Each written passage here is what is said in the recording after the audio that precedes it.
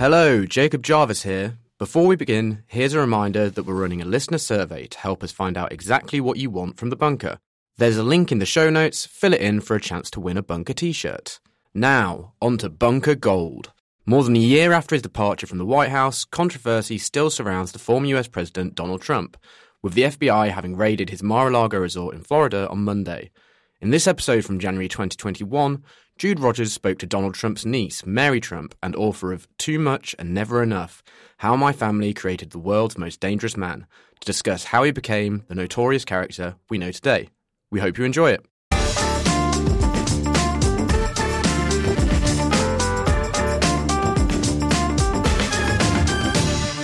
Hello and welcome to the Bunker Daily. I'm Jude Rogers. This podcast is coming to you on Inauguration Day in the US, a day that's often been approached by both political followers and the public with anticipation and high emotion. This year is a little different.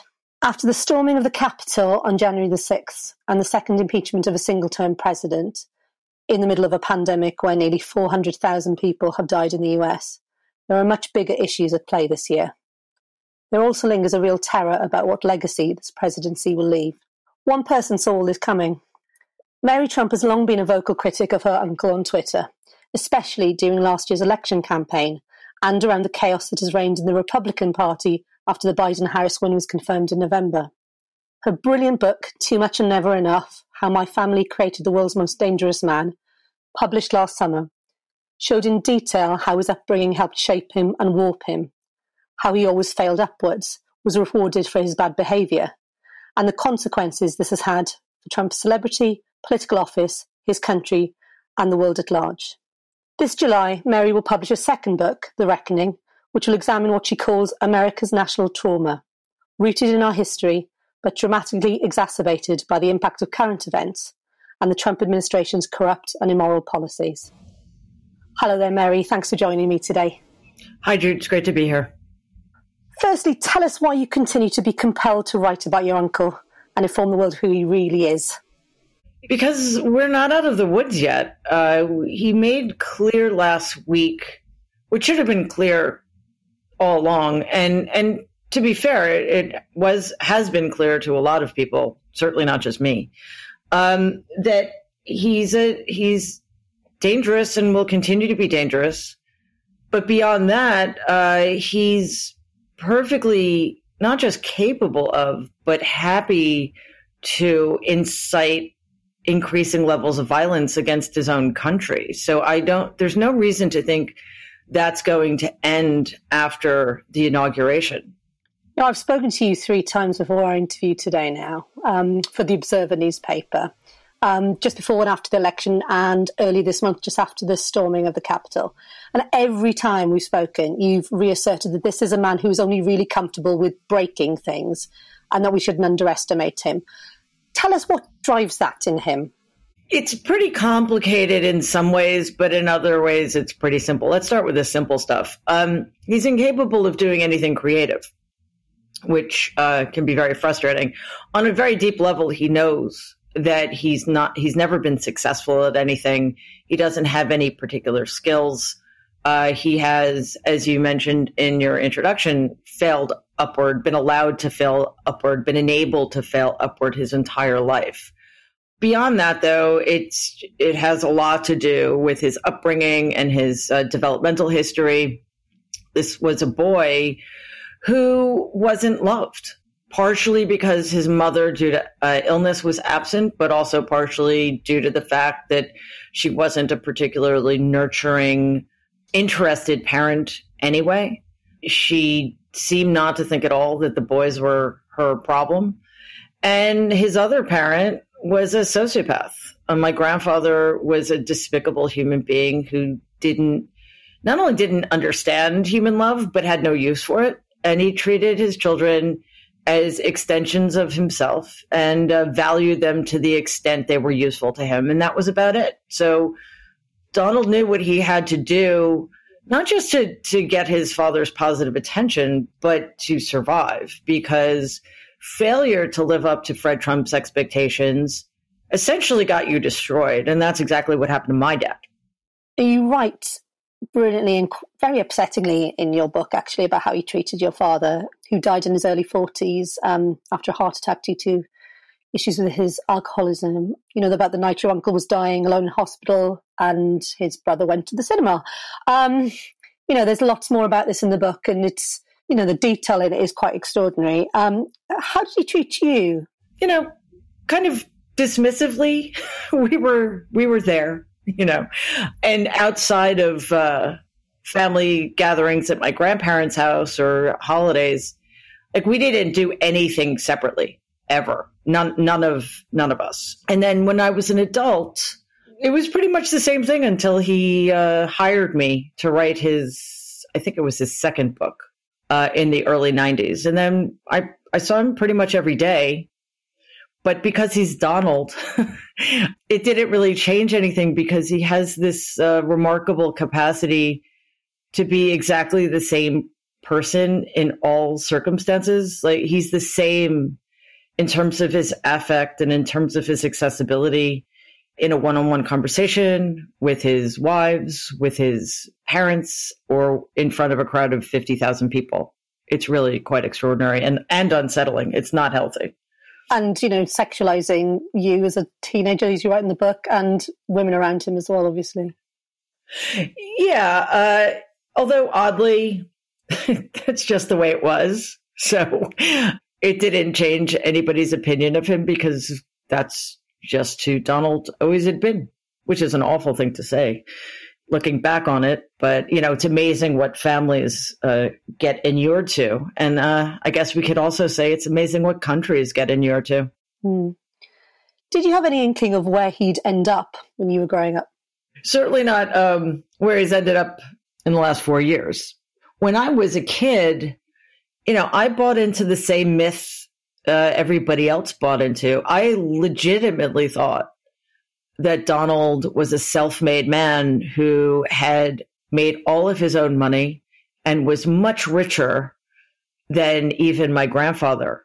You know, just as I bought into the myth that my dad was an unaccomplished alcoholic loser. And that's exactly what my grandfather wanted us to believe on both counts. So I was not surprised to see his quote unquote success in real estate. But then, you know, as I grew up, I sort of started catching on. I think I started catching on when I worked for him writing the book, and had absolutely no idea what the man did all day other than talk on the phone, read articles about himself, and write obnoxious comments on them. So it didn't take too long before I realized that there wasn't a lot happening. So 2016 comes along, he gets elected. What was your reaction to that? I was heartbroken, which is a feeling I felt way too much in the last 5 years. I took it really personally, which sounds weird, I know, because it's, you know, nobody knew I existed. I guess it was because I knew so thoroughly what a horrific mistake it was. And I didn't understand that a lot of people outside of New York didn't know who Donald was. They only knew what they saw on TV. And I just was devastated that he was going to have a chance to do to my country what he and my grandfather had done to my family. So unfortunately, it looks like I was accurate in my predictions. And you last spoke to him when he was in the White House, you know, April 2017. This was at his sister, your aunt, Marianne's birthday party. What was it like seeing him, you know, in that seat of power, you know, seeing your uncle there, you know, kind of directly? Honestly, the only way I got through that event was to detach from it entirely.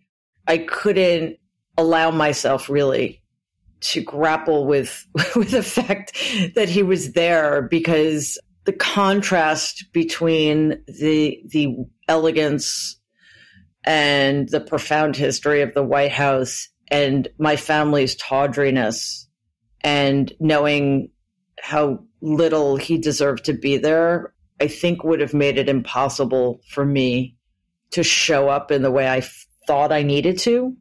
Let's fast forward to the last few months, these last few months, which have been relentless in many ways. You've been very vocal on Twitter. You've talked about his response or lack of response to the coronavirus pandemic in the US, let alone before we get to the election campaign, the election itself. When it became clear that Biden and Harris had won, did you envisage what would come next? Yeah, obviously nobody could ever know exactly what's going to happen. All I could say was that it's going to get worse. We had to realize that he was capable of anything, and that as soon as he realized that he was running out of options, he was going to tear everything down. And if he felt like he was going down, he was going to take all of us down with him. And that's exactly what he tried to do. I didn't have a specific picture in my head of his inciting an armed insurrection, but on the other hand, I can't say it surprised me either. In some ways, it's almost as if he prefers grievance to success in a way. Thinking back to his 2016 win for a moment, he spent a lot of his time in the months immediately after that ranting about Hillary Clinton winning votes fraudulently, which, was a subject we would come to know again in the future. Do you think that's a fair assessment, that, he likes being in these situations where he can rant and rave and attack? On the one hand, grievance has always been a winning strategy for him. And as we've seen over the last 4 years, he's elevated the politics of grievance to an art form. He's tapped into the rage, I guess, of a certain segment of our population, all of whom are white. It's not just that grievance is more appealing to him than success. It's that he knows in a deep way and on a deep level, maybe not even consciously, but he knows that he's never won anything legitimately in his life. He's never been legitimately successful. Any threat to that illusion is going to be countered vehemently by, for example, as you pointed out, claiming that 3 to 4 million people voted illegally for Hillary Clinton. Because even though he got the quote unquote win, there was an asterisk next to it. And a lot of people, including me, don't believe at all that he won in 2016. Obviously we come to this election where he still thinks he won. Do you think he thinks he won, actually?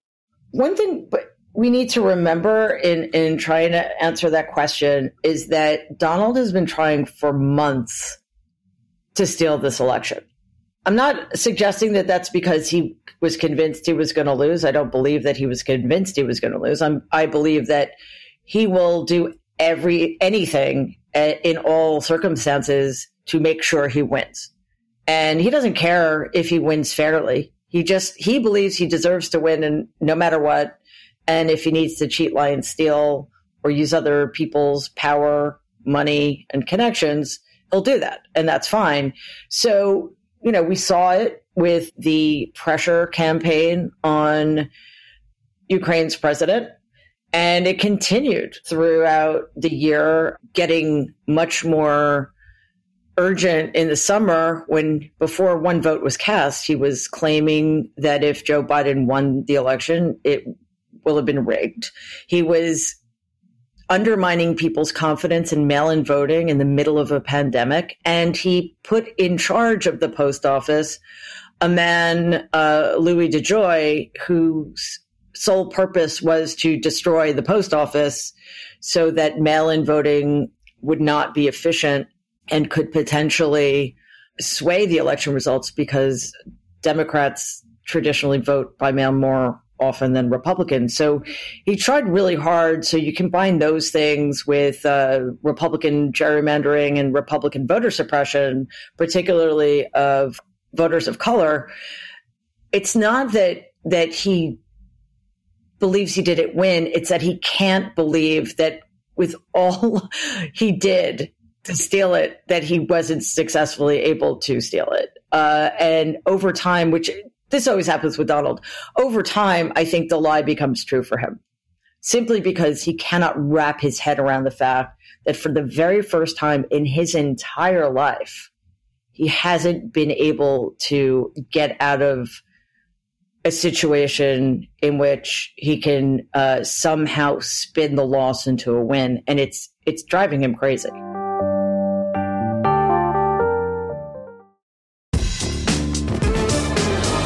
So we've had these repeated patterns of behaviour now for months, years, but we're surely now at a stage where this is a clear failure, you know, obviously to people in the Republican Party, not everybody in the Republican Party, but this is a clear failure. He's being branded a loser. How do you think he will deal with that? You know, we know what he thinks about the word loser. Yeah. Well, that's why we can't let our guard down.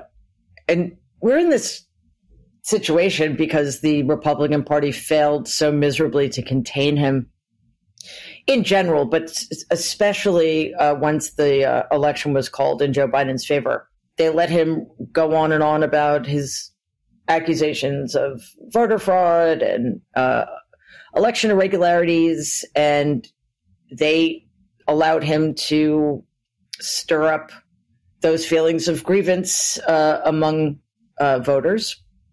You know, remember, I know it seems like it was, 14,000 years ago, but it was only less than 2 weeks ago that he incited an armed insurrection against our country. So there's nothing that's happened since then to lower the temperature. Nothing at all. In fact, for him, things have gotten even worse because, as you say, some Republicans, although unbelievably enough, a very small fraction of them, but enough, have made the calculation that it is no longer in their best interest to stay with him, to support him no matter what. And that leaves him increasingly isolated. That leaves him essentially, he's at the point where he has no options anymore. We can't underestimate how that could play out. So my hope is, and it's, I don't know how likely it is because our media have also failed us in many ways in the last 5 years, but that he should go the way of all other people who are out of office, and he should become irrelevant. And the only person we should really be talking about is Joe Biden, because Donald Trump is unimportant and should not be covered 24 hours a day because he's contributing nothing. And between that and the fact that he's looking at some serious lawsuits, he's looking at the fact that his banks might start calling in his enormous debts, and he's looking at very, very serious state-level criminal charges. You know, he's probably going to be too busy to be causing problems. But, you know, I don't put anything past him. But how does a narcissist like him manage to bring so many rational people under his sway, you know, in his inner circle? As you said, there are so many of the Republican Party still at his side. What is it about him that keeps them there with him? One of the most shocking things to me in the last few years is that there are people on this planet who are weaker than Donald. I didn't think that was possible. But, you know, and the other thing that's become obvious is that there are a lot more people with authoritarian personalities than I would have thought. I think part of it is, you know, certainly for people in his inner circle, they always seem to think that they're going to be the exception to the rule. They're going to be the person he stays loyal to no matter what.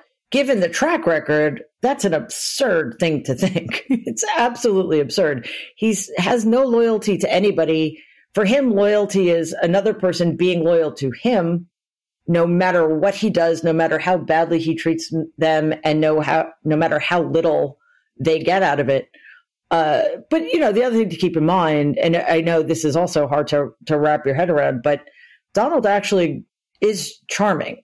He has a certain charisma that appeals to a certain type of person. Now, you know, if you met him, you might recognize that and maybe even be charmed by him for, 5 seconds. And then you'd realize that he's Donald and there's really nothing admirable or charming about him at all. But I guess a lot of people don't see that. They continue to think that he's not just charming, but, you know, by virtue of his position, this actually is true. He's very powerful.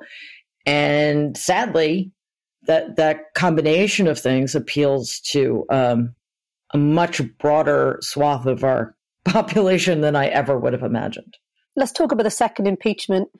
Does being impeached for the second time hold any terror for Donald? Does he care about it, do you think? I think he cares about it insofar as it gives him a reason to stoke more violence. I don't think he understands the implications of it. Well, that's assuming there are any. But it could indeed have serious implications, which he probably... Well, first of all, there's no way he thought there would be any consequences to what happened last week, except perhaps that he would succeed in overturning the election results, which sounds crazy because it is, but it also happens to be true. What he, I'm sure, doesn't understand is that this impeachment could lead to his being barred from running for public office ever again.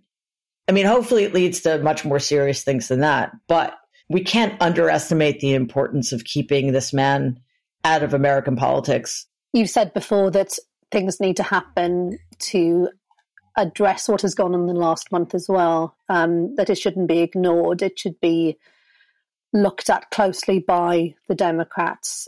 You know, everything that's gone on from the storming of the Capitol to the actions of the Republican Party. Yeah. And I think that there should be a Truth and Reconciliation Commission set up to look at everything that's happened from the 2016 election on down. But certainly the weeks leading up to, I'd say from November 3rd on, you know, this insurrection last week was planned. It was coordinated. There was inside help. There is a serious infiltration of our law enforcement agencies by white supremacists, which present a clear and present danger and an ongoing danger to this country. All of that information needs to be uncovered. The co-conspirators need to be uncovered and indicted and convicted and imprisoned, as do the participants in the insurrection who broke into our Capitol, some of whom were hell-bent on... I'm not kidding. I mean, I shouldn't be laughing. It's so unfathomable that this is actually something that almost happened because they were in the building, having overwhelmed our Capitol Police. There were men wearing tactical gear with zip ties who were there to kidnap and harm and perhaps murder our elected representatives. I mean, it's just horrifying. All of that needs to be uncovered. The Republicans, hopefully, once they see just how far-reaching this was and how close they all came potentially to being harmed, I hope they join in. I mean, there were Republicans in that building, too, fearing for their lives. So this needs to be a bipartisan effort, because if we don't treat this with the seriousness and severity it deserves, then what's the point? It's, you know, we're just setting ourselves up for having this sort of thing happen again. So if nothing else, it presents us with an opportunity once and for all to right these wrongs and tear out the roots of the hatred in this country as far as that's possible. If Inauguration Day passes as peacefully as it can, what do you think will happen next to Donald? You know, as I alluded to earlier, he's once he no longer has the power and protection of the Oval Office, he's in a lot of trouble.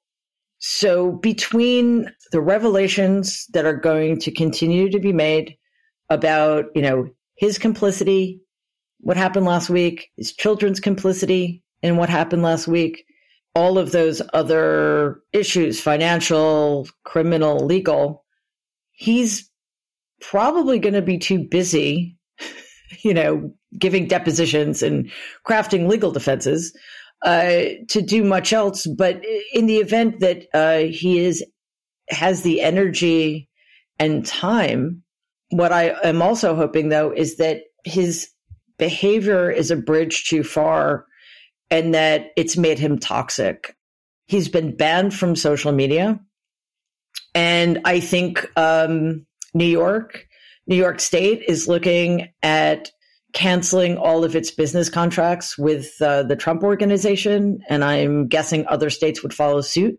His future is looking very different from what it would have looked like even 2 weeks ago. After the election, the base of support for Donald was so tight and has been so vengeful towards people who didn't buy into him having lost, him having not achieved what he wanted to achieve. And the support network around him has been so tight, even though these revelations have changed the way we've thought about him in so many ways. Have you ever felt in danger yourself because of how vocal you've always been about him? One of the things that's been really interesting about this experience for me is how the book has been received by people inclined to agree with me and by people who aren't. I think it's a testament to the dark times we're living in that I am shocked. I'm literally shocked and surprised that I have never received a threat. I fully expected to. I hired round-the-clock security right after the book came out. I was really worried. I know, first of all, I know how vengeful my family is, and I certainly saw how vengeful Donald's supporters are. And as you've mentioned, and as we've all seen, they're even more vengeful than I could have thought this in the last 2 weeks. I've been trying to figure out what is up with that because whistleblowers in this country have fared very badly in the last 4 years. Their reputations have been attacked. They've had to resign. They've been fired. They've been threatened. They've had to get security. It's been absolutely awful. So what is going on? My negative comments on Twitter, for example, are basically, I'm a grifter. When are my 15 minutes going to be over? And how dare I not be loyal to my family? That's sort of the sum total of it. So I think in a really weird way, the thing I thought was going to make me most vulnerable, which is my relationship to him, is actually the thing that protects me. Even these awful, vengeful, anti-American, fascistic people draw the line at attacking Donald's family, even if, the particular family member is somebody who doesn't support him in any way, shape, or form, and is very vocal about that. So it's pretty fascinating.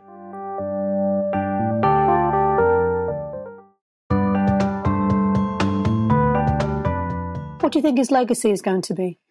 I hope his legacy is that he was the worst so-called leader in American history, and he should be known as the man in the Oval Office who kidnapped, tortured, and imprisoned children.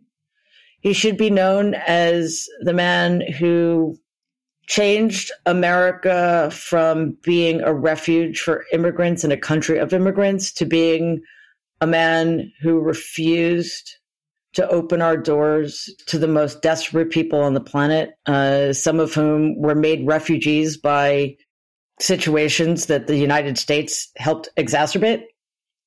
He should be known as the man who came very close to destroying the Western Alliance and diminished America's standing in the world to a degree that's unprecedented. And he should be known as the only person in American history who incited an armed insurrection against his own country. If there's any justice at all, he'll also be known as the former occupant of the Oval Office who is going to spend the rest of his life in prison. But we'll have to see if there is, after all, such a thing as justice in America. just finally, what do you think he wants? Does he want power or status or just to be noticed? As the title of your book refers to, too much and never enough. Can anything be enough for him? No. I think the two things that most matter to him are money and attention. And I think if I had to pick what's most important to him, I'd have to say attention. I think if the cameras ever go away, which I hope they do, Donald ceases to exist. And I mean that quite literally. Like, as a psychological being, he ceases to exist. That's quite something to think about. And he has been such a part of our lives, over the last, 4 years and the last 25 years, really. Mary, thank you so much for joining us in the bunker today. Jude, I really appreciate it. It was a great conversation. Thanks for having me. Thanks for listening, everyone. There's a new Bunker Daily every Monday, Wednesday, Thursday and Friday, plus the brand new panel show on Tuesdays. So please do subscribe. And if you want to support the show, search Patreon Bunker Podcast. Make a small contribution and you'll get lovely merchandise plus early editions of the podcast and lots more too. Thanks everyone for listening and we'll see you next time.